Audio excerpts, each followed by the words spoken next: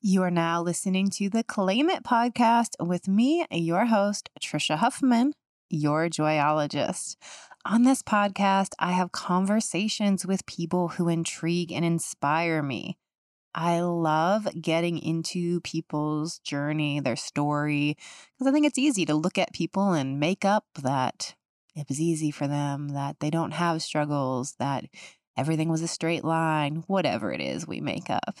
And also to look behind what we see as successful enough, etc. And the reason the podcast is named Claim It is so often we are chasing those things.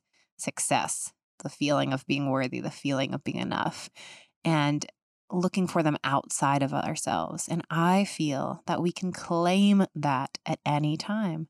Right now, you can claim that you are worthy, you are enough, you are successful.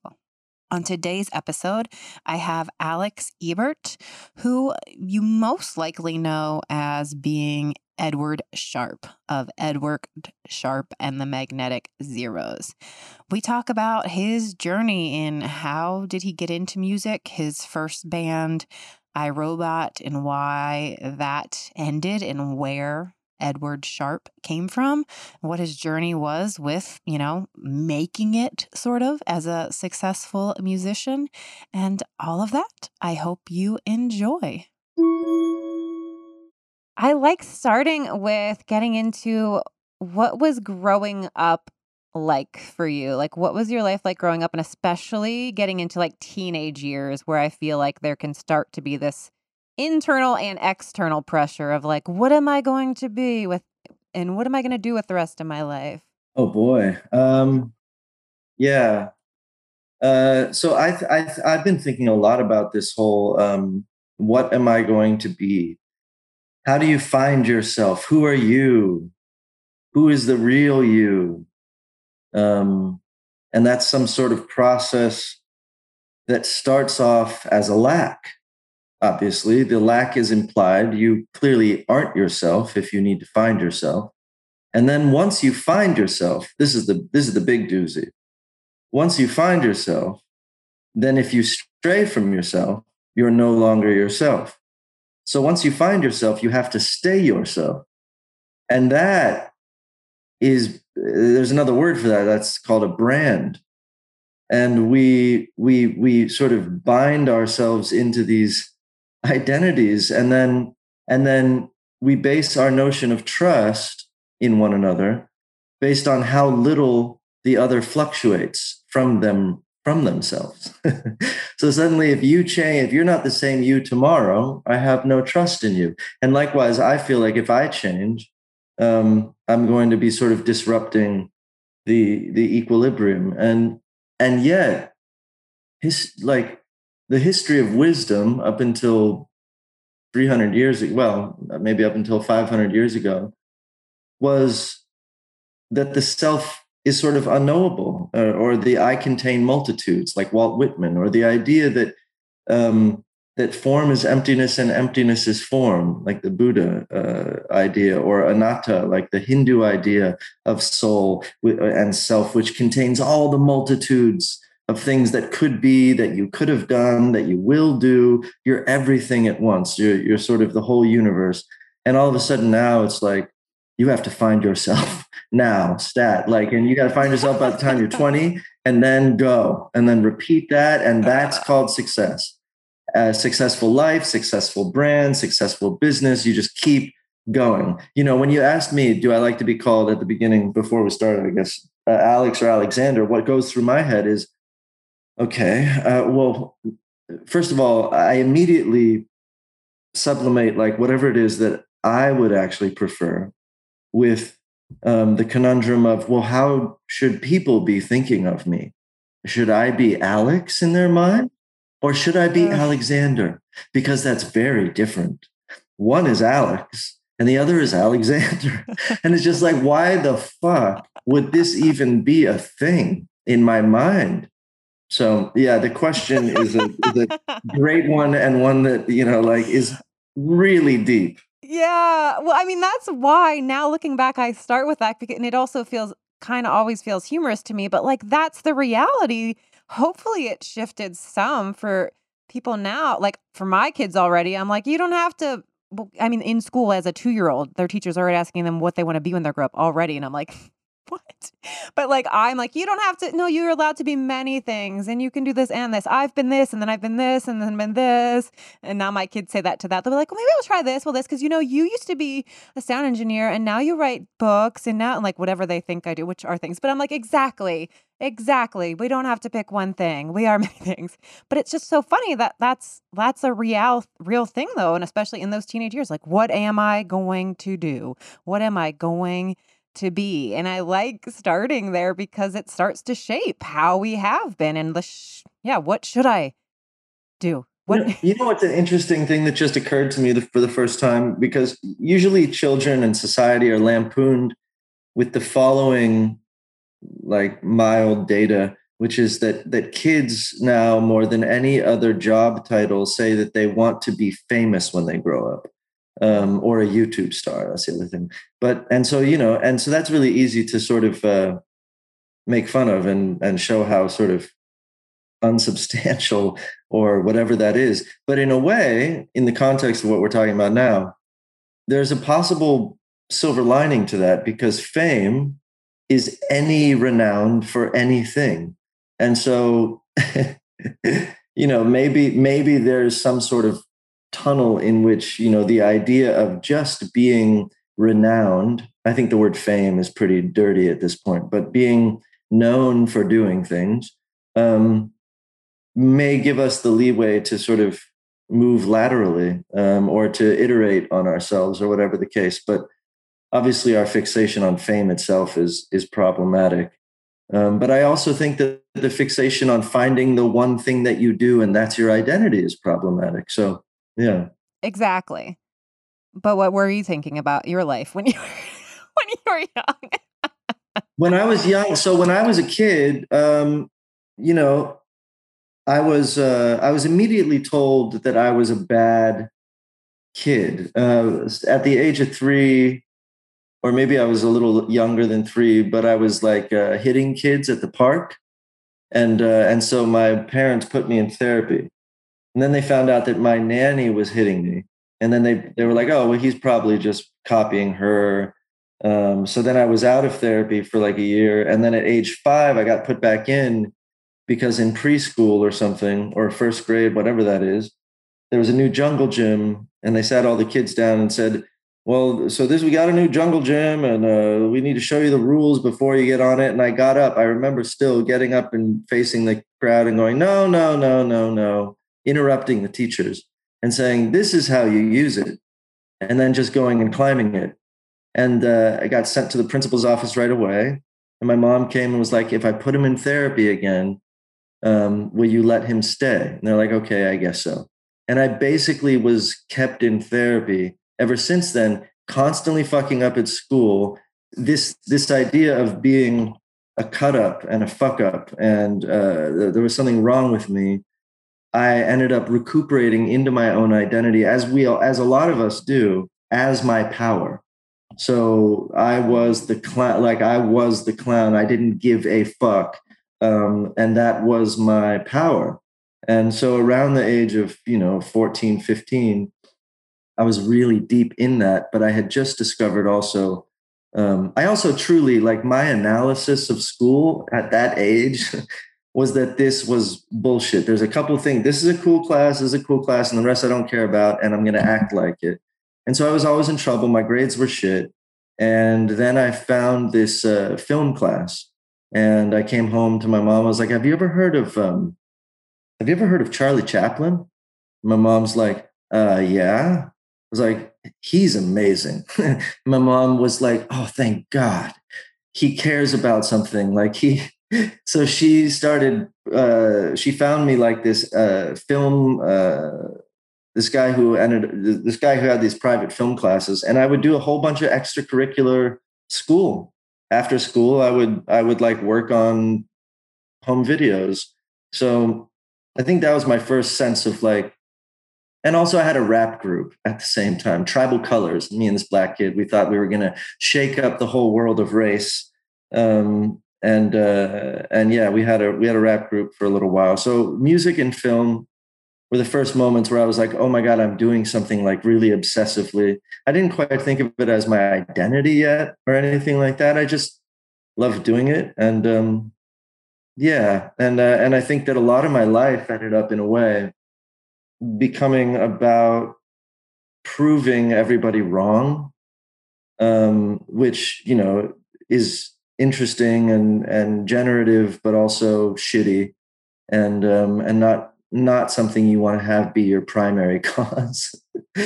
Yeah. So, but it did, like my dad telling me that I was not a scholar and that I needed to go to learn a trade when I was like 14. He told me I should go to trade school, and I was so offended for whatever reason. Trade school is perfectly fucking awesome, but at the time, I was just so offended because he was very bluntly saying that I just wasn't smart. It wasn't like, oh, you're really amazing with your hands. It was like, you're not smart. So your hands are all you got. And I was really offended by that. And I think that a lot of what has driven me has been that up until recently. And then just recently, I've finally been working through that and letting some of that go.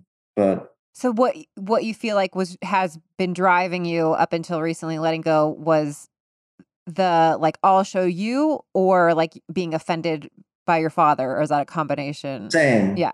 I'm offended and I'll show you. Got it. Yeah. I get Yeah. that. I definitely moved through a lot of my life with the I'll show you. And it made me do a lot of awesome things. Yeah. But I had to realize, like, oh, I need the primary factor to be like, because I want to, because this is bringing me joy. And it even was sometimes often the same thing, but shifting. Right. Right. Doing the same thing, but just with maybe a different energy. Yeah. Yeah. Or a different degree of relaxation. Yeah. It's funny. I'm not like a everything happens for a reason kind of guy, but in retrospect, everything happens for a reason, and you see these things that happen to us, and then you see like, oh, the I wouldn't have maybe had quite the drive to read a bunch of fucking books and figure out X, Y, and Z if I hadn't been really offended that no that my father thought I couldn't. And I think that's something not to dismiss, and it's not something necessarily to intentionalize. Like, okay, now I'm going to be mean to my kid so that she has a great life. Like, it doesn't make any sense. But yeah. So when you found film, it sounded like your mom was supportive. Was she just like happy you Mhm. were doing something that was engaging you? And like, was that something that she nurtured, but your father was still like, or was he happy about that too? Or was he trying to steer you away and just be like, you need He a didn't get solid happy trade? about. Yeah, no, he didn't get happy about that for a while. But my mom was very supportive about that, especially. I remember walking in on a conversation they were having because I was doing a lot of rap music when I was like 13, 14.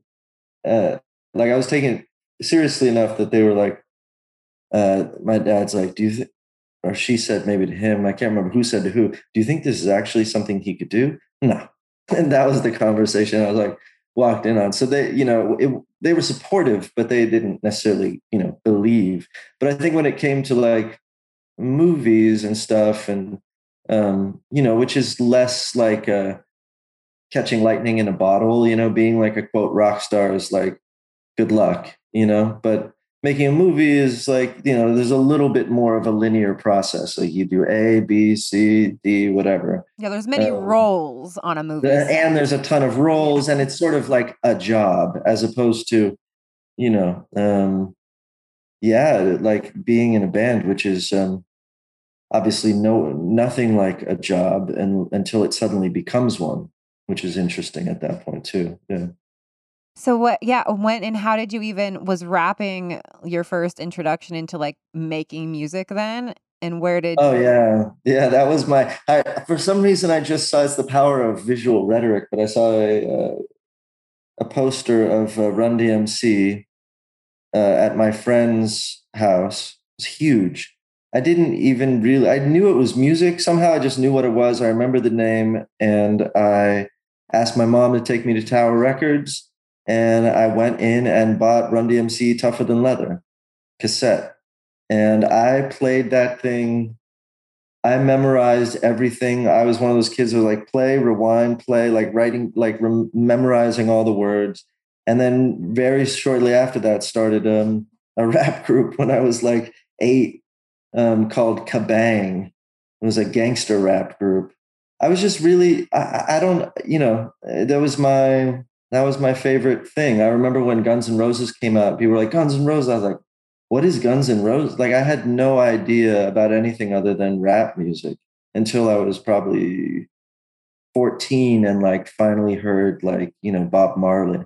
But until then, it was just my dad would play me cowboy music and new age music on our road trips, and then rap music in my earphones. And those were my 3 influences.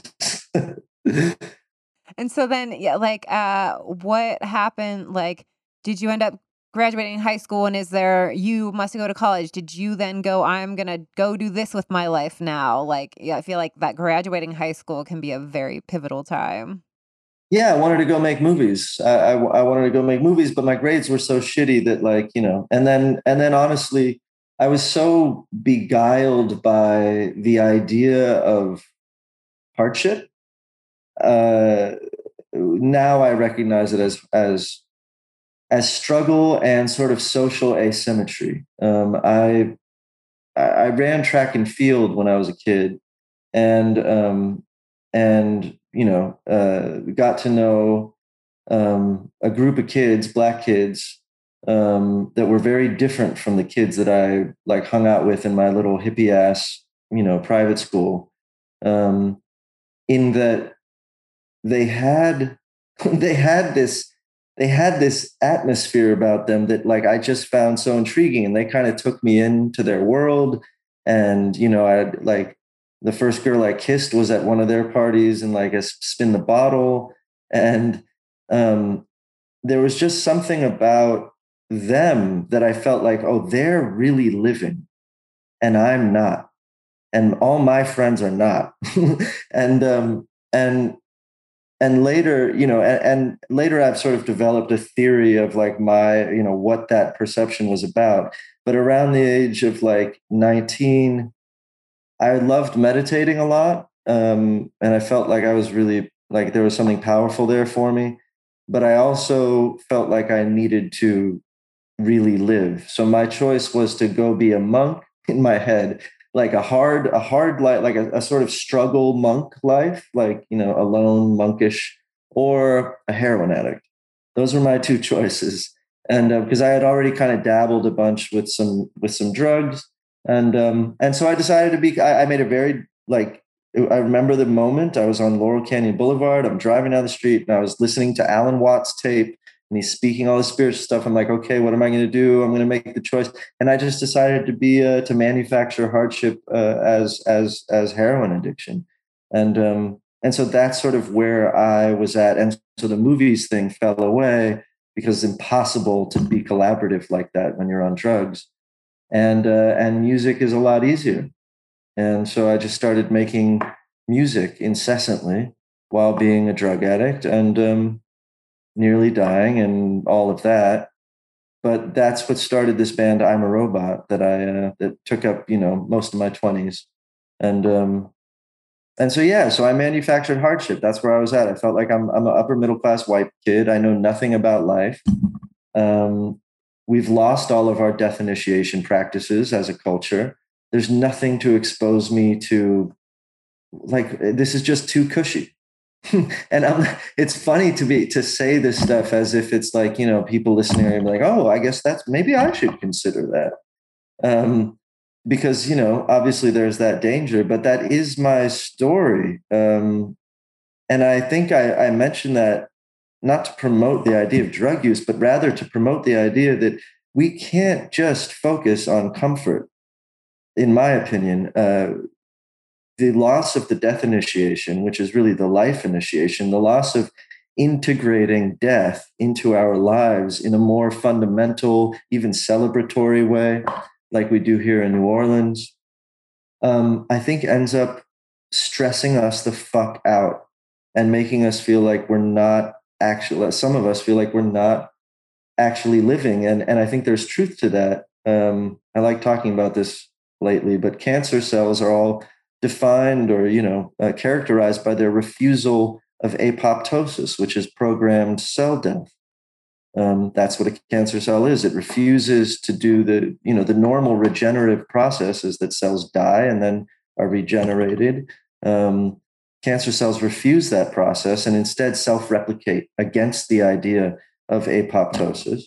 And so they're trying to stay alive. And then they eat up the host that they're living inside of. And likewise, of course, humans have been compared to a virus, and we seem to be behaving almost identically to cancer. And could it possibly be that we have decided to disintegrate the idea of death in our lives? And so, to me, that's like that's one of my little, terrible word, but crusades. I think it's important. So at that time in your life, when you made the choice to get into heroin, I guess, or to make music, Yeah. are you then living at home with your parents? Do you live on your own? Were you What was I? lucky to have like your parents taking care of bills so that you could just, Oh yeah, it's yeah, yeah. like, No, I was I like to get in spoiled the rotten. realities like, hey, a kid can, it's a Spoiled privilege to rotten. become an addict in some ways. So, Oh, absolutely. These are pure white privilege, or just straight privilege problems. Um, my grandfather on my mom's side, I didn't get. I'm sure my mom gave me money, but my grandfather gave. After he died, I inherited a bunch of money. So there I was, like, and I spent all of it fairly quickly in my drug-addled state, and subsequent years. But um, so that's how it, you were able to yeah, choose, yeah, I that can funded. take drugs, make music, and Yeah, I'm staying alive. Well, as and long as I'm the drugs. yeah, as long as I don't overdose. And yeah, I wasn't, I wasn't like living lavishly, but that was also part of the point. The whole, like, I lived in a place with no insulation, no kitchen, shared bathroom. I didn't have a key. I had to use a ladder in an alleyway every day for 2 years. Um, but that was also like heaven on fucking earth for me. It was the most creative space I'd ever been in. And yeah, and I had this cushion, this trust fund, from my grandfather, to sort of like float me through that, in a way that was like,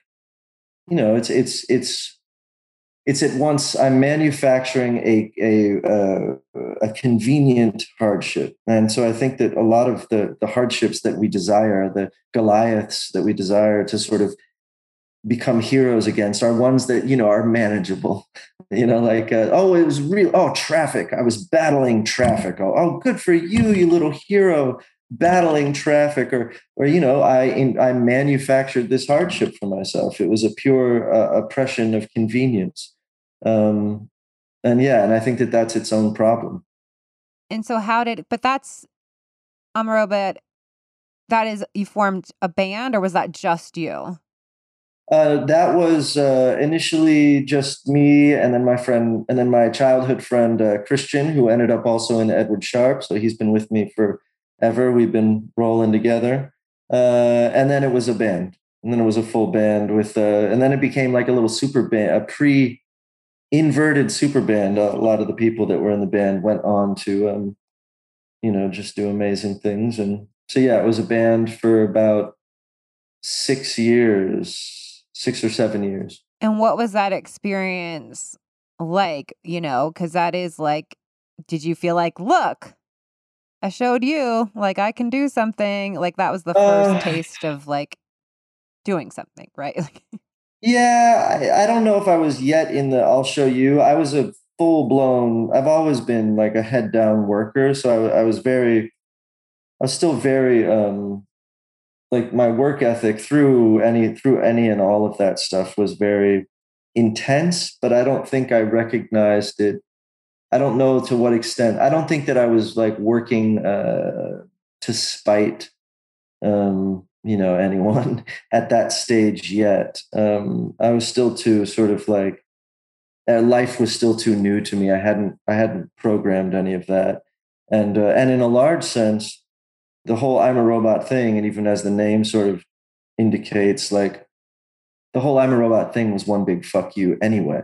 So as opposed to showing you, you know, and I think that that's a lot of the trope of self destruction anyway. Is like it's this recuperation of power. Whereas like if I can't affect the outside world or I can't change the outside world, I can, I can't destroy the outside world. I can protest by destroying myself, like a self-immolation in a way. And so a lot of those years were sort of like this self-immolative, punk rock, ironic thing. Were you able to enjoy that process, or were you also too in drugs the whole time that you don't? No, I had a really good time. No, because it was a total free for all. And I would also like pay for my friends and we'd go on crazy trips to, whatever. We saw Pulp Fiction and then we said, let's go to Amsterdam. And then we just bought tickets and we're like, oh shit, we don't have passports. And, we had just the best time over there running around. And life was kind of like this ridiculously fun, silly underground experience, and yeah, it was really great. No, it wasn't lost on me at all. I loved it. And what brought the end of that project? Um, Success, failed success. So being on a major label, all that shit. I remember actually the first time I remember really writing songs out of spite. This is the turning point in my creative world, and something that like I'm still unraveling. A manager came in. We were like, okay, let's get signed by a label. We're tired of doing this ourselves.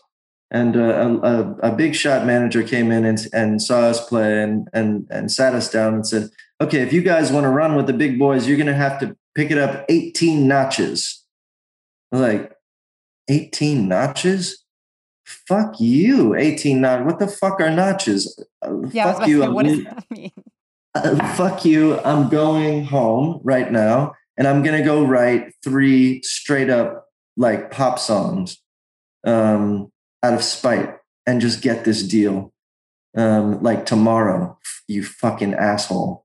And so I went home and literally in a week wrote the 3 songs that got us like this into this bidding war. They were a song on the first "I'm a Robot" album. One was called "Alive," the other was called "Dynamite," and then the other I can't remember. Well, the other was called "Scream." And they're great songs. They're great pop songs. But at that point and moving forward, I kind of opened a Pandora's box by writing for the sake of someone other than my own muses, and extrapolate that over the course of 4 years on a major label. And I, at the end of that process, had lost all sense of personal instinct. I felt like an actual robot. The prophecy had come true. I was a robot. And that's when I really was like, for the first time, I was sober at that point. I was like actually pretty suicidal. There was a lot of suicidal ideation. I remember every time I would look at like beams and trusses, I would think like, that's a good place to hang a rope. Like everything was like just morbid. And I finally was just like, if I don't figure this out, I'm gonna kill myself. So let me just think back to the last time I was actually free. Like, when was the last time I actually felt none of this bullshit? When was I free? And I thought back. And then it was like, when I was 5 years old, like right around that same time when I got in trouble, before I really thought I was a bad kid, there was this music class and we'd all bang on stuff and play stuff and sing out of key. And I'm going to pretend I'm a kid. I'm just going to pretend I'm that. I didn't have any inspiration to do it. I was like, I guess I'll pretend I'll take inspiration from young me. And I started just pretending I was a kid as I would walk down the street or be in the car, or look around like, I'm 5 years old. And all of a sudden, Oh no, no. And then one thing happened, and then I sat down to write a song with that in mind. I was like, I'm just a kid. I don't know what a chorus is. I don't know what a verse is. I'm just playing music. Da, da, da, da, da. And I wrote this song called Bubble Boy, I think it was. It's got no chorus. It's just a string of music and then some words. I still really love this song. And all of a sudden, everything, it was like Voltron. It all just like the old me collapsed, and I came through, and I stopped doing. That was the last. We didn't do another I'm a Robot album on a major label. I stopped everything. I broke up with my girlfriend. I got out of my house. I got rid of my cell phone. I had no internet. I stopped driving. People wanted to reach me. I put like a pad of paper on the wall. I mean, on the door in front of this apartment, and with a pen, and you could leave me a message. I was just starting to run out of all that inheritance. So life was suddenly now becoming more real in that sense. Um, and I started writing this music that was inspired by that lady with her guitar and all of us singing together in harmony, and that was the stuff that ended up being Edward Sharpe. And so that process. Wow. And so back to I'm a Robot, you guys got the record deal, and sort of like then you become like what everybody thinks, like it's sort of like in many ways, I don't know if it was everything that you want or thoughted, but like, okay, let's do this then for real. And you get the record deal, start touring, like all the things that people think are, oh my God, you did it, you're doing it. So good. But it was like killing your soul. Is that what was happening? Or like, yeah, so there's a couple moments, and I don't mean any offense to anybody who I've worked with that may hear this, but and I won't name names, but there were a couple moments of success that did kill me, and they were like very specific moments where I was like, I had a choice. But it was like a democratic process, and we could all vote like, oh, what producer do you want to work on this album? And I was like, well, I think this is like the integrity choice over here. Yeah, but this guy's made a lot of hit albums. He's done a lot of things. I'm like, yeah, but that's not right. Okay, we'll vote on it. Now, I probably had veto power. I did, basically, but and I didn't use it. And I was like, okay. And I pulled over and cried on the side of the road as soon as I didn't think I wasn't like, that's not like normally me, because I knew I had this like Faustian, I was like, oh my God, I'm selling my soul. Like this is a sellout moment. I'm like watching this slip away and just be eaten by the machine. And that happened a couple times. And yeah, it's like, you start making these moves that where the muses become less and you become less interested. It's a shame. Yeah, it's a shame that we think that we can operationalize inspiration, or that we must operationalize inspiration in this way where we start thinking about it in terms of efficiency and and maximalizing success. And it's just like, there's this idea of, we describe how forests grow as the trees competing for light. We describe everything as competition. I have never heard that the forest is trees competing for light. No, people say that. Yeah, I mean that. Well, I mean, that's definitely one lens you can look at the growth of I trees. definitely don't want to look at that lens. Yeah. Because they're like, one grows this high, then the other has to match it, and the other has to keep, they have to kind of keep reaching for the light. But you could see it as reaching, or you could see it as competing. And I just think this whole, social Darwinist, this idea of just the competition as it's capitalism. That's the whole premise, right? And I don't know. I guess I'm just bringing that up to say that, like, everything ends up in this world where it's like, well, if you don't, it's like a multipolar trap, they call it, where it's like, if you don't do it, someone else will, and they're doing it. It's like songs. Okay, so a good example, songs these days are quote unquote louder than they were before because of a process called mastering, which takes the peaks and valleys of a song, so the waveform, and it raises the valleys more and more up toward the peaks. So it's not that it's actually louder, it's just louder more of the time. So you have this loudness effect, but what it's doing is taking away all the dynamics of a song. So you no longer have like sort of a softer moment and then a louder moment, or like, even just small dynamics within a couple seconds of the snare and the kick and the relationship. So now everything's just kind of this pancake, but you lose all of this life because life is dynamics. And I think we end up with the same, trying to maximize, our presence everywhere. It's just, it's a hard thing. But once someone else does it, then you're like, well, their song's louder, and now it doesn't compete. That's the way they use it in music. We need our song to compete with other songs, so you have to get your song mastered really loudly, and it's just like this fucking snowballed process. And if you listen to music today on the radio, it's like, there's an interesting fact. The 10 most played, this was at least true 5 years ago, it's probably even more true now.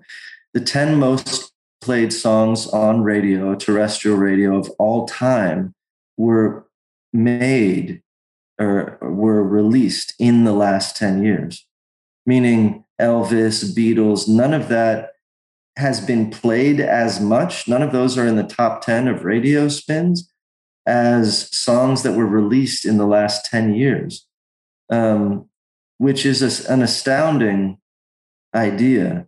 But it kind of speaks to it just kind of speaks to the idea that like everything is starting to sound the same and we're hearing the same things these days. Like when you make a song, you use these triggers and samples. So every kick, like there's maybe 10 kicks that you ever hear in a song now, and like 8 snares, 8 of the most popular snares, variations on it. And then everything's on a grid. So it's all click, click, click, click, click, click. Everything is completely tempo mapped. And so we're thinking we're getting all this variation. And in fact, everything's sort of flattening. And to be on the outside as a fan, it's like, yeah, but I'm having fun. But to be on the inside as an artist, imagine like that scene in Star Wars where the 2 walls are coming closer and closer together and you're being compacted and you're like, oh my God, I have less and less space to create. And I think that that's sort of what was happening to me. So for me, Edward Sharpe was like this, fuck professionalism, fuck all that. We're going to be sloppy. We would have people come into the band that weren't musicians. We'd have people it was really fun. And I think that was part of the liberty of that. That's what got me out of that sort of I'm a robot funk that I was in because of the major label operation. It's Trisha bringing you a brief interruption to tell you about my new podcast partner and the product I am so excited about that I'm using right this moment. Organifi is a line of organic superfood blends that offer plant-based nutrition with high-quality ingredients, less than 3 grams of sugar, and it's all powders that taste good, that aren't too sweet, that are good for you, full of nutrients that you just put in your water and drink. The one I'm super into right now is the Organifi Red Juice. This is one I will have midday. I used this almost daily when I was working on my book because I love coffee, but I do not do well with very much of it. So the afternoon for me is a no-no. So I would have a glass of Organifi red juice in my water, and it would give me energy support, increase my energy, and it's all made with natural herbs, medicinal mushrooms, and antioxidants. Good for you, tastes good, feels like a little treat, super easy. They have so many different types of products. Well, they're all different powders, but for different things. Go check them out. And if you use my link, you will automatically get 15% off. It's Organifi.com/Trisha. That's ORGANIFI.com/TRICIA. Go check them out. That'll automatically get you 15% off. Feel free to DM me if you have any questions, because I've tried almost all of their products now, been using them for months, and I'm really into them. When going back to that moment that you described of like, the producer example or whatever choice, and then when you left, the like crying and realizing, do you also feel like what may have not led you to speak up to say, oh no, but I really want this one, is just like the fear of being seen as an asshole? Yeah. Like I think that so often we don't stand up for like what we want or trust ourselves and go if we want, because like, oh, we don't want to hurt other feelings, or we don't want everybody to think, oh, he's, oh, yeah, like start that thing. And but then we're then carrying this resentment around that's like, does this. It's like we are afraid to make choices based on what we actually feel is best and true, because we don't want to offend others or hurt. Yeah. I had a screenplay idea with a friend that was called The People Pleasers. But yeah, you can end up in so much personal trouble, spiritual trouble, being afraid to upset people. And, and this is I'd actually be curious to see what you think about this, but, and granted, women have a lock on, complaining about the egregiousness of like societal pressures to behave in a particular way. I do think way more pressure has been on women than men, but I relate so much to the complaints of women about the idea of, oh, I feel like when I bump into like I'm always having to say sorry. I'm always having to do this. I'm always feeling like I have to apologize. I'm like, shit, that's me. I feel like that too. Like I really do. It's sort of a ubiquitous experience, at least for me. I know guys and some girls, mostly guys, who don't seem to feel, who are like, yeah, like they just like their whole thing is to like take up space. That's like power to them. But it's like, I don't want to be like that. I'm really into community, but there's this fine line between, so for instance, just the problems with democracy, and I'm a full blown democracy head. I've put a lot of my life into trying like democratize democracy, actually. But there are interesting problems with democracy. And that was a problem with democracy for me. I let it be put up to a vote. Now, I should have been the squeaky wheel that gets the grease in that case. Sometimes you're like, you know what? No, I know I'm right. I'm gonna fucking what do they call it on the Senate floor when they just stay there all day, oh God, I'm like brain dead right now. But yeah, and I wish I would have done that. And I do think that those are, I definitely after that moment said to myself, I'm never going to allow a sort of feeling like that to just sort of fly. And I don't think I've held true to that promise to myself, but I think I have done better. Yeah, doing better. It's a big promise, because yeah, I mean, it's a really important thing, but it is a challenge, because also, yeah, you don't want to, well, maybe they do know better. Well, maybe this, and this like constant, like, yeah, well, no, I feel this, but there's also this, and weighing it out. But yeah, I think life proves to us over and over, like, okay, trust myself more. Okay, trust myself more. But we don't always know. There are a lot of things to learn. But it's also like the team player problem. It's like, okay, well, I'm gonna be a team player, and it's I mean, yeah, it's interesting. I do think there might be like a some sort of, I don't know, feminine, masculine thing there. There's an interesting story about the guys who came up with game theory. And the idea that behind game theory, they were trying to figure out how to solve the problem of like nuclear war. And it's like, okay, well, since there's nuclear warheads, how do we create peace by using like nuclear war or the threat of nuclear war. And so this idea of game theory was like, well, if they have this many missiles, then we need to have this many. And it's sort of like this game of chicken that never ends. And so you end up with peace. And the whole idea, though, is predicated on the idea that humans, when given a choice between cooperation and maybe slightly less benefit to them, and then not cooperating and more benefit to them, humans will always choose to not cooperate. That's the safer bet. But they gave the test to their secretaries just to test it out because it's testing pause. They're like, oh, this is working. This is working perfect. Humans don't want to collaborate at all. The men testing. Yeah. And then they gave it to their secretaries and none of it worked out. They all cooperated. And they're like, it's some kind of anomaly. Wow. And they wrote it off and they dismissed it. So a lot of the premise of like how we behave in game theory is all based on this idea of like this warped idea. Yeah.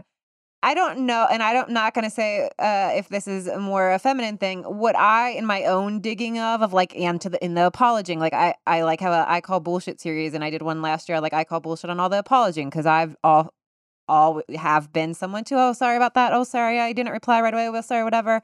For me, what I saw that it's like, well, I'm making myself wrong when, I'm saying I'm wrong basically, but it's really a self-worth struggle. Like it is more comfortable for me to like, you to say, it's okay, you choose the producer than for me to stand strongly. And I really want this producer and like, it's okay for me to voice that. And we can feel like, how dare I? Does that mean I'm better than someone else or I'm doing this? But what helps me get out of that is to see like, well, I can own that I have this worth and so do they. And by me stepping into that, I am giving each person there the space to like, let's really talk about this honestly and not the bullshit should this direction. But like, what if we all open up the space of like, I am worthy of having this choice of saying this thing, of answering this email whenever I answered it and not apologizing because I didn't do it right away or whatever the thing is. So for me, I see it as a self-worth struggle. I feel you. And I guess that's up to each of us to be able to feel into that vibrate, because we all kind of know what it feels like to feel empowered and to feel disempowered. And sometimes, I guess it's very possible that when I feel compelled to apologize, it's more distinctly based in a sort of more like maybe a mild, like a status anxiety, social anxiety thing, as opposed to a disempowered place, but more just your basic, oh shit, I kind of let these people down by, oh, I'm late, or I did this, or whatever. I'm sorry. But it's less like I'm disempowered, sorry, and more like, don't be mad at me. Well, and I get that too. So I'm not saying to never sorry, but also a fun thing too to choose, like sometimes to try like, oh, thanks for your patience or thanks for waiting for me can give a different vibe than I'm sorry this. Because like I fucked up, I late. I'm going to put that out there. Sure, of course. You do whatever you do. These tips might not help you. I'm just whoever's listening. No, I hear you. I think all these rhetorical things are important though, because they carry power. So trying out different, techniques. Sometimes I feel like when I say thanks for your patience or something like that, like I'm being, it's interesting for me because it depends what the context of the relationship is. But like sometimes I feel like I'm in a position of power in some of my interactions, where be it in music and not in a position of like, oh, I'm powered, but like, people would feel like deference. And because of that, that's almost embarrassing. And so because of that, I'll sort of maybe I'm just cognizant of that, so that if I show up, as opposed to being like, thanks for your patience, because I know you would wait for me all day. I get that. Now, you know what I'm saying? You were very excited to book me on your podcast, I bet. So yeah. So anyway, no, that is the truth. But I was like, no, okay. But I'm like that with anybody. People have been late with me before, and I'm just like, okay. Yeah. I've now that I live in New Orleans and they call it New Orleans time, I have an extra little excuse. I'm like, hey, you know, Yeah. Well, yeah, I'm also sharing tips for people out there listening that struggle with constantly apologizing. That also, that it could be like, yeah, you could just be like, that's what you're doing and you want to make people feel comfortable. And like, I don't think it's bad to apologize, but yeah, if somebody is out there and you're constantly saying sorry, then it's that you telling yourself, I'm such a fuck up. I fucked up. I'm late. So it's like more like, what is that? yeah, What are you carrying on to that? It might not even have to do anything with me and how right, I'm receiving it or the other person. So yeah, like, these things can live on us. Anyway, moving yeah. on. Moving Mhm. on. So, yeah, so when you locked yourself away with a notepad outside your door and gave everything up, and that's how the Edward Sharpe and the Magnetic Zeros came to be, when did you like start to like how long were you in that space before you started to like let people in then? Because you said you like sort of gave up your phone, gave up everything. Like, when Oh, did you know, like, this is a thing, not just like, let me be in touch with my 5-year-old and see what's joy, but like, this is what I must, be sharing or doing? um, I sort of knew the process. It was like similar to when I first started doing music. I was like 19. It's like it was an incubation, and then the songs kind of come together, and then suddenly I have a bunch of them, and suddenly I'm like, oh, and I'm gonna. I think this sounds like an album. This is a thing, and I started imagining it all. And I think once the imagination kicks in for me, when I can feel the atmosphere of the thing embodying the thing, I can feel the band. I can see us traveling together. I can see us playing something together. Once I can start seeing it, then it starts to become, a thing. And yeah, so it was slow, but I was hanging out with Jade, who sings home with me a lot, and we were kind of on similar personal paths and kind of in this liminal space and running around and sort of liberating our spirits around LA. And that time in LA was really special. Actually, it was especially in Echo Park around 2005, 2006, 2007. It was like this. We're having some kind of weird renaissance there. So there were a lot of people kind of going through the same thing. People were sort of like re-examining psychedelics in a sort of more integral way and with integrity and doing like you know weird fucking moon dances for no reason and meditating in the park and walking around barefoot is not a good idea in LA, but doing it anyway. And it was an interesting resurgence of essentially spirituality, but like a psychedelic sort of like return. And yeah, anyway. And so, how did, after the experience with I'm a Robot, how did you approach when it got to the point of like, yeah, signing a record deal and getting, because that got much bigger, I'm guessing, right? That band, With Edward yeah. Sharpe, you mean? So with Edward Sharpe, I'd already had this sort of experience. So Heath Ledger was going to put out our first album. Um, we had met, and he wanted to start a record label, and we were going to be the first thing he put out. And so I was really excited about that because it was like a person that I know who's a friend who's really cool and like very relaxed, very creative, very artistic, as opposed to like this machine.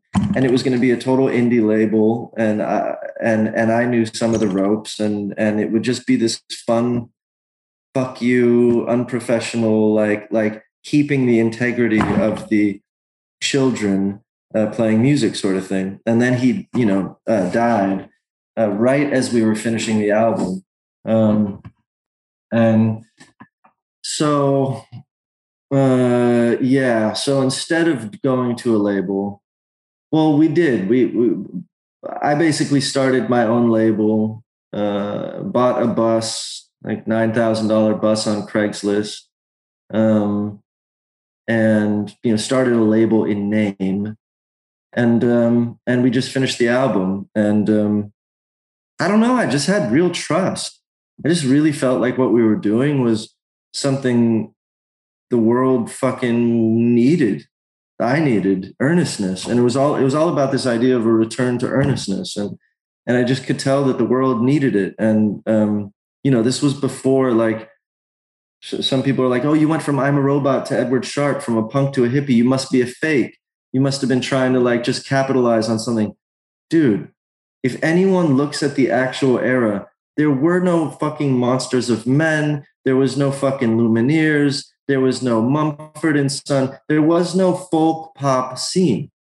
There was nothing in the folk pop. There was, you had like Devendra Banhart and some other folks, but they were doing their own thing. There wasn't like four on the floor folk pop, like earnest singing shit. None of that was happening. There were no haze, ding ding ding ding ding ding haze. You weren't like, let me just pick up on this trend. That's my next ticket. Let me just pick up on this thing. It was a full blown, like, total, like, just spirit run. And so, and yet, I just had this real sense of it being what I wanted to do. And it was definitely a full blown gamble. After Heath died, it was like, okay, well, I'm going to spend the very last of my money. I remember, in order to get the last of my money, it was about 50 grand to finish the album, put out the album ourselves. And it was all that was left. The people managing the account were like, "Hey, we have to cut you off."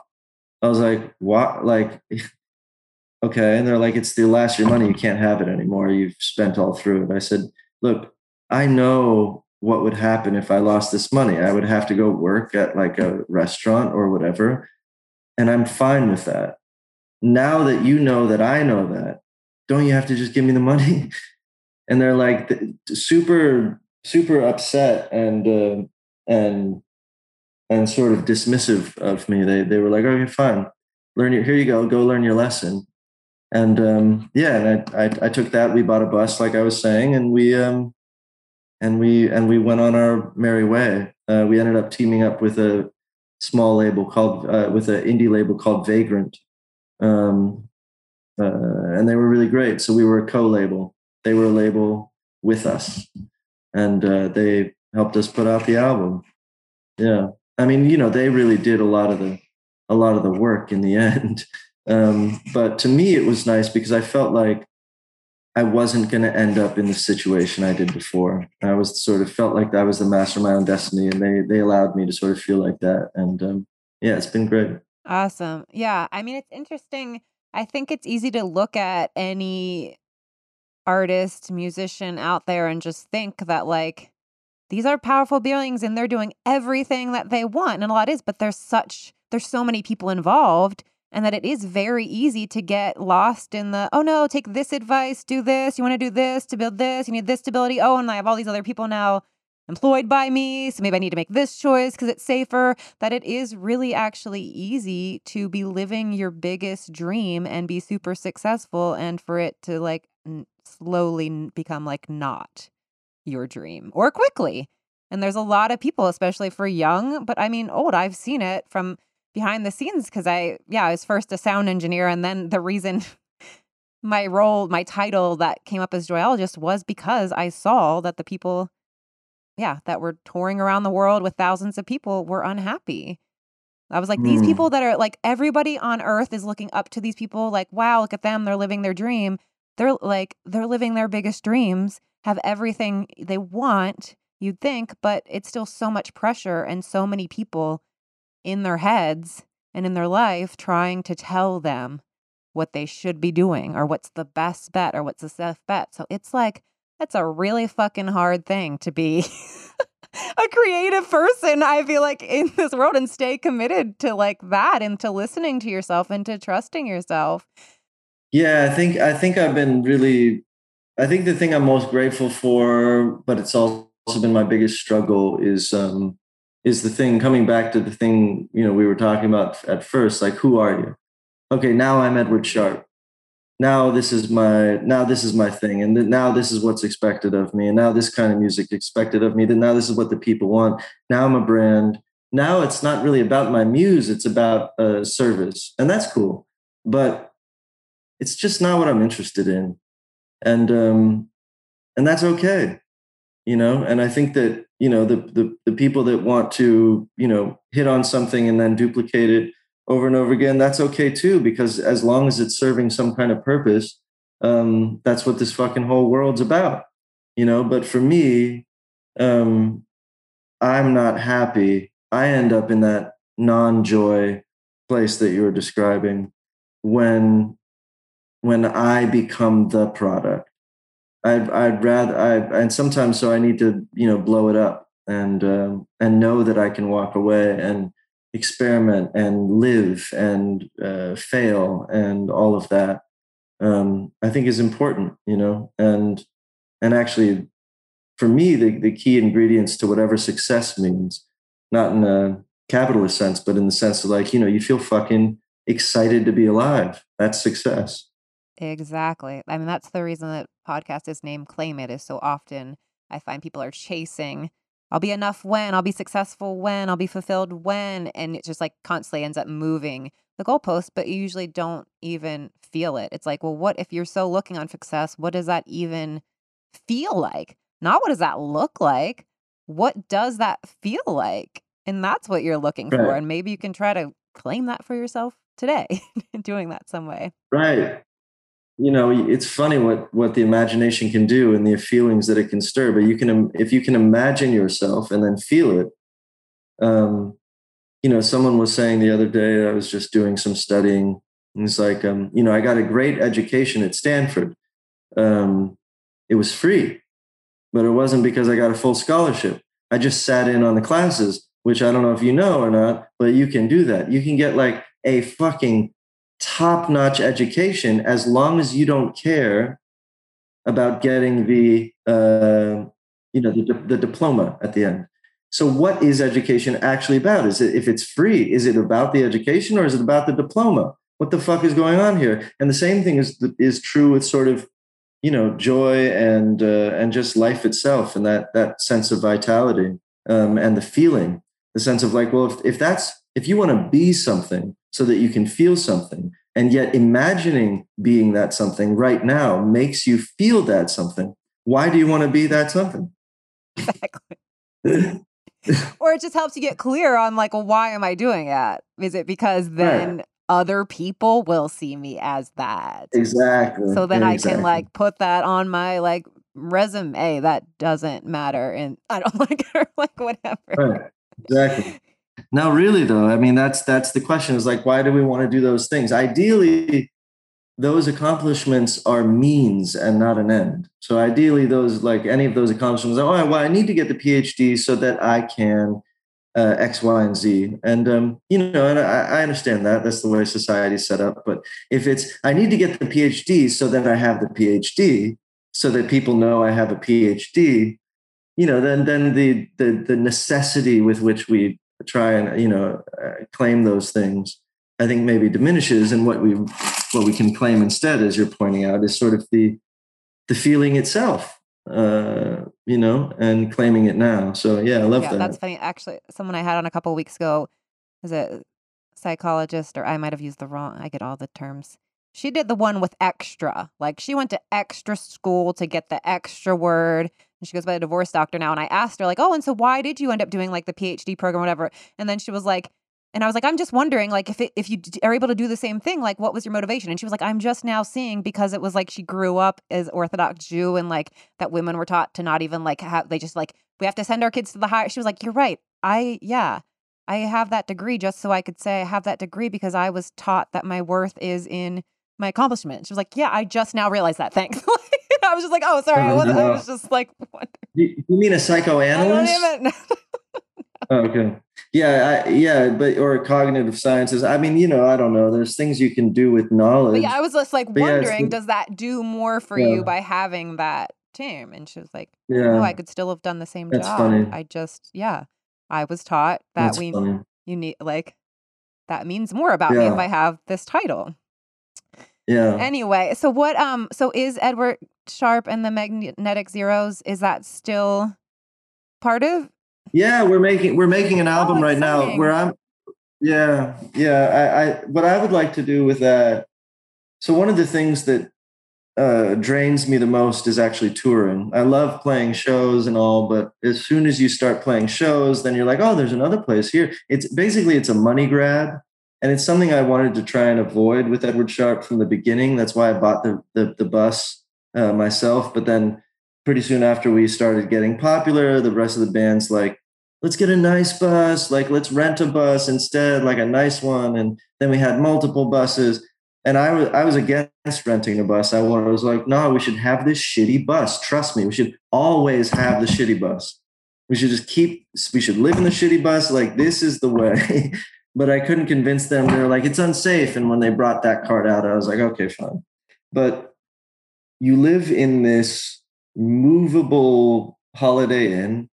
Everything is streamlined for efficiency. You're being shuffled from one show to another. And even if you're not, um, there's just something about the fan rock star stage general admission division thing, all eyes on you, one eye, like this whole thing that like has corrupted my fucking soul. And I need a break from that. It's hard to describe, but basically, the way I've been describing it lately is I used to be able to walk to the market, walk down the street, sun's hitting my face, the wind's blowing in a way, I hear the chirping of birds, and I'm in my own cinema. And I'm interacting with the universe. I see the universe and I'm with it. And I've lost that because now when I walk down the street, even if I'm by myself, I see me through the eyes of everything else, through the eyes of everyone else, even if they're not there. I don't have my own private relationship with the universe anymore. It's been corrupted by energetic eyeballs. And so while I can take a certain amount of that, doing shows in front of lots of people, it really compounds that effect.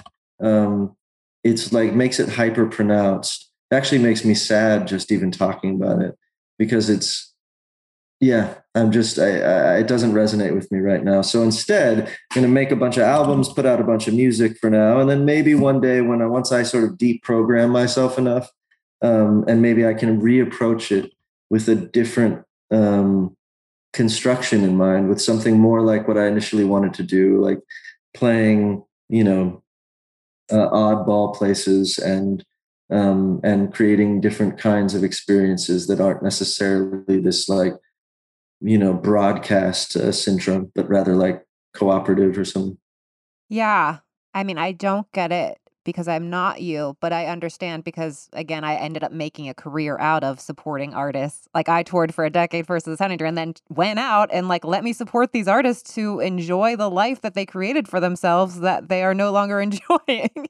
And so, like, to Right. try to keep them, like, loving what they were doing and seeing why is this hard? What is this challenge? Why do you not like doing interviews? Mm. How can we make it joyful? That it can seem so glamorous and you do get that magical probably time on stage. Like I'm guessing you probably like the actual performing is Love it. magical, My but all the favorite. elements, like it's fucking exhausting to Yeah. tour. And then, you're like shuffled around and then, you love that these people love your music. But then if they see, it's just, it is an Yeah. interesting thing with being there and people are so excited to see you and your music. But then if they happen to see you in the town, then it's like you lose a bit of yourself of just trying to be in the moment and enjoy it, I'm guessing. Yeah, it's also just this metaphysical. I have to write some. I'll probably write it down, but there's this metaphysical sort of like geometry where when you have 60,000 of one and they're all pointing at one of something else, there's just some kind of psychic effect that is something that I still am like working on unraveling and reclaiming my own sort of relationship with the universe in a way where I'm not looking at me acting, but I am just acting. I am just me being, as opposed to me seeing me being. And it's sort of like a rewiring of my brain that occurred, and I'm just sort of in the process of dissolving it. Well, I acknowledge you for like knowing that and where you are. And then, yeah, like you can recreate it. Yeah. That could look like Yeah, you not touring for a while or you, yeah, creating shows in New Orleans once a month or wherever it is. Like right, that's the thing too that I was always right, working with artists of like, you can make these choices that you have been taught. Like that's not how things are done, that you get to right. recreate that. So that's awesome. Hit me up if you ever want more support and getting Oh clear yeah, on yeah, yeah. We what you can, want and what you don't want. we I'm like, can. I'm good at helping people sort through it all. Yeah, that's Okay, I'm going to good. get to the final things. First, I'm going to bring up an image of, I have a product line, and these are phrases that go on keychains in my product line. And I ask each guest to not pick All which right. phrase they like the most, but which one they feel like they need as a reminder right now and why. Because if you want it, I will send you then the keychain. So, like, which one do you, I am here I am now. here now, and why are you feeling that one? Um, I think that's a fun one. I think I think that just the idea of grounding and just being embodied as opposed to sort of bypassed or in some kind of disembodied state. Even if we contain multitudes, we're here now. And there's a certain eternalization of the moment that is important. And also, to remind myself to not promise away the moment to the future, but to really experience it for what it is now. Love that. Okay, what is something you do to raise your joy levels? Maybe you are not feeling so Uh, good. I have all kind. I love cold showers. Actually, ice baths rather. I freeze all this ice in a drop freezer, and then I throw it in the tub and jump in. Um, Roller skating, bicycling, especially around sunset, especially with my daughter. That shit is fun. Um, you know, Probably the thing that I want to communicate the most though is, and it's going to sound really dumb and stupid and basic, but if you just pretend to have wonder, just pretend, just fake having wonder at, oh, what's this air? Oh, wow, what's this? Oh, look at this sky. Wow, that's interesting. And just pretend to wonder because you're a dead adult and I'm completely dead inside as an adult. I've seen it all. I've done it. So you can't actually wonder. Just pretend. You will actually start to wonder, and you'll actually start to be filled with awe, and your fucking life will change. We get, like, for me anyway, I just get so dead inside. Everything is so, it's like, yeah, whoa, big deal, plant. It's like, dude, that's a fucking miracle. Like everything is a fucking miracle. And I love being in that state of mind where I'm like, wow, everything is like, wow. And so I think that I think that's one of my favorite things to do, is to just kind of pretend to wonder, pretend to be a kid, skip, just like whatever. They say that if you smile long enough, and even if you're just faking it, the muscles contract, and actually you start spitting out like oxytocin. You start like getting happy, which is hilarious. I love that. I'm a big proponent of I'm about to say the wrong word. Wonder, whatever. But yeah, I like that your idea of like if you are too cynical in the moment to do that, like just try to pretend, or yeah, pretend you're a 3-year Yeah. old that's discovering life for the first time. Like, Yeah. Don't worry. You won't feel wonder. You're not in danger. We know you're super hip and like you're already, and that, but just pretend and then watch what happens. Yeah. okay, I ask everybody to apply this phrase to their life. What is easiest for you is not always what is best for you. So it might be like a habit, a way of being. What is Mm. easiest for me is blank. What is best for me is blank. And that doesn't have to mean it's harder. What is easiest for me? What is best for me? Um, what's easiest for me is to tell you how you fucked up, what you did. What's best for me is to tell you how that made me feel. So good. Yeah. I was actually, no, I have like a group coaching program. And today we talked about sort of that. And I was talking about communication, where it is, if you can say, like, if you can name how you're feeling and express that, that'll relate more, because if you're like, you're intimidating, or you are disrespectful, like that won't land, instead of like, I feel disrespected when this, or I feel intimidated. And Like, yeah, if we can like, so what you saying that, I was like, oh, that was so great. It's powerful for it ourselves is. to name the feeling. And It takes a lot of courage too, because it's kind of a vulnerable, like, oh, you hurt me. It's like, you didn't hurt me. You're just a fucking asshole, and that's what you should know. right, totally different. You're an asshole to, Right? you Yeah. hurt me when you said that. I was offended. Yeah. Yeah, it's big. Yeah. Love it. But it's transformative. It is. Okay, It the is. last question is, the name of the podcast is Claim It, like I said earlier. And so I like to ask, what are you claiming for yourself right now? Um, I think I'm claiming ease. Um, Ease is like an exotic property to me. Not very familiar with it. Um, I'm usually shuffling around thinking, fidgeting or meditating, unless I'm meditating or I'm on stage. If I'm in the zone, cool.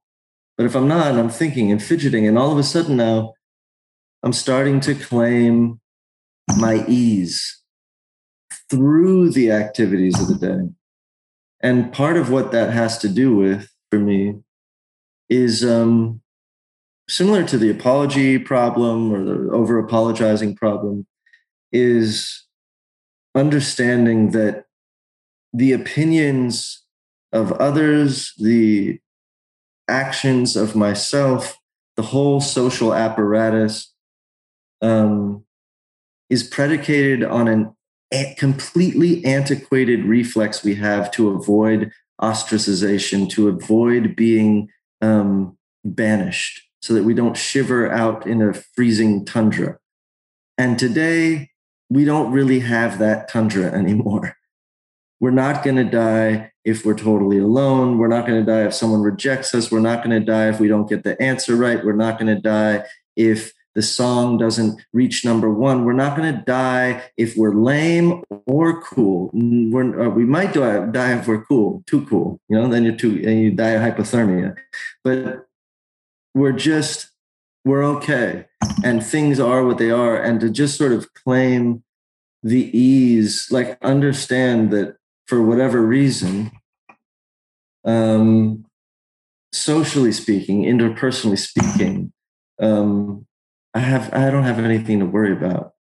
The things that I have to worry about is that are other people's genuine oppressions. That's where I can pitch in. That's what I want to worry about. How's my neighbor doing?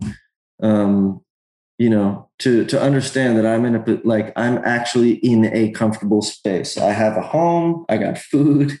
Like, my survival thing, like when they flare up because of a social interaction, that's a fucking illusion. That's like some completely ancient biological technology that is redundant. And what I'm going to focus on when I want to get like stressed is how to help people who are actually like need the help. And so I'm just trying to live in that ease, and that means claiming that ease. If I leave you a voice message that's overly long and I sound like a dork at the end of it and I'm repeating myself, I'm not going to erase it. You just know that I'm okay. This is whatever. Like, oh, I put out like a weird thing, or I say something, or like, oh, you're gonna diss me on social media. Cool. Like, I'll block you because that's not a problem for me, or I won't because I don't care. Either way, it's not a problem, and I think that keeping ourselves right-minded like that is fun. And I like that ease, like going out into the sun and claiming the day and saying hello to the sun and like letting it hit my fucking skin instead of working all day, or instead of going out there and, instead of all this efficiency. I'm in the big easy anyway, so I might as well. There you go. Awesome. I'm all for ease. That's something I regularly do, especially when I feel like I'm like, this is going to be too hard or stressful or whatever. Like, how can I approach this with ease and joy and fun? Right. Those are my two. I'm usually like, how can I approach this with ease Yeah, and yeah. fun? Okay. Well, the ease is like that's how we have the fun. I mean, that's what I Exactly. do before I go on stage. It's like you learn to relax, and as soon as you relax, you start having fun. I mean, that's why the social lubricants. That's why alcohol even exists as a thing. Like relax, and then you have fun. So if we could just relax, and we don't even need the alcohol, we just have some fun. Awesome. Everybody out there, claim some ease for yourself. Thanks, Yeah. Alex. All right, y'all. Thank you so much. Appreciate it. All right. I hope you enjoyed that conversation. For show notes, go to yourjoyologist.com/podcast. You'll find all the episodes there. To find more about Alex, you can find him on Instagram at Alex_Ebert. See all the stuff that he is doing, talking about, sharing these days. And for all things me, yourjoyologist.com. I'm at _Trisha Huffman, at Claim It Podcast, at Your Joyologist, all me, and all things me at yourjoyologist.com. Again, I just want to remind you to claim your joy, claim your life, claim your worth, claim your value in the now. And I know that's easier than it sounds. It's actually like a constant thing. And I'm here to teach you how to do that, to share my tools to help you see beyond your bullshit stories and the thoughts that bring you down. So hit me up if you're looking for some extra support. I have one-on-one coaching opportunities available. There's my daily inspiration app with hundreds of powerful thoughts and affirmations. It's called Own Your Awesome. My daily connection journal is an awesome tool that's available in my shop. Got all sorts of things to support you, empower you, and hopefully get you to love yourself more and show more up for your own awesome self and life, because it's happening. Don't miss out on it.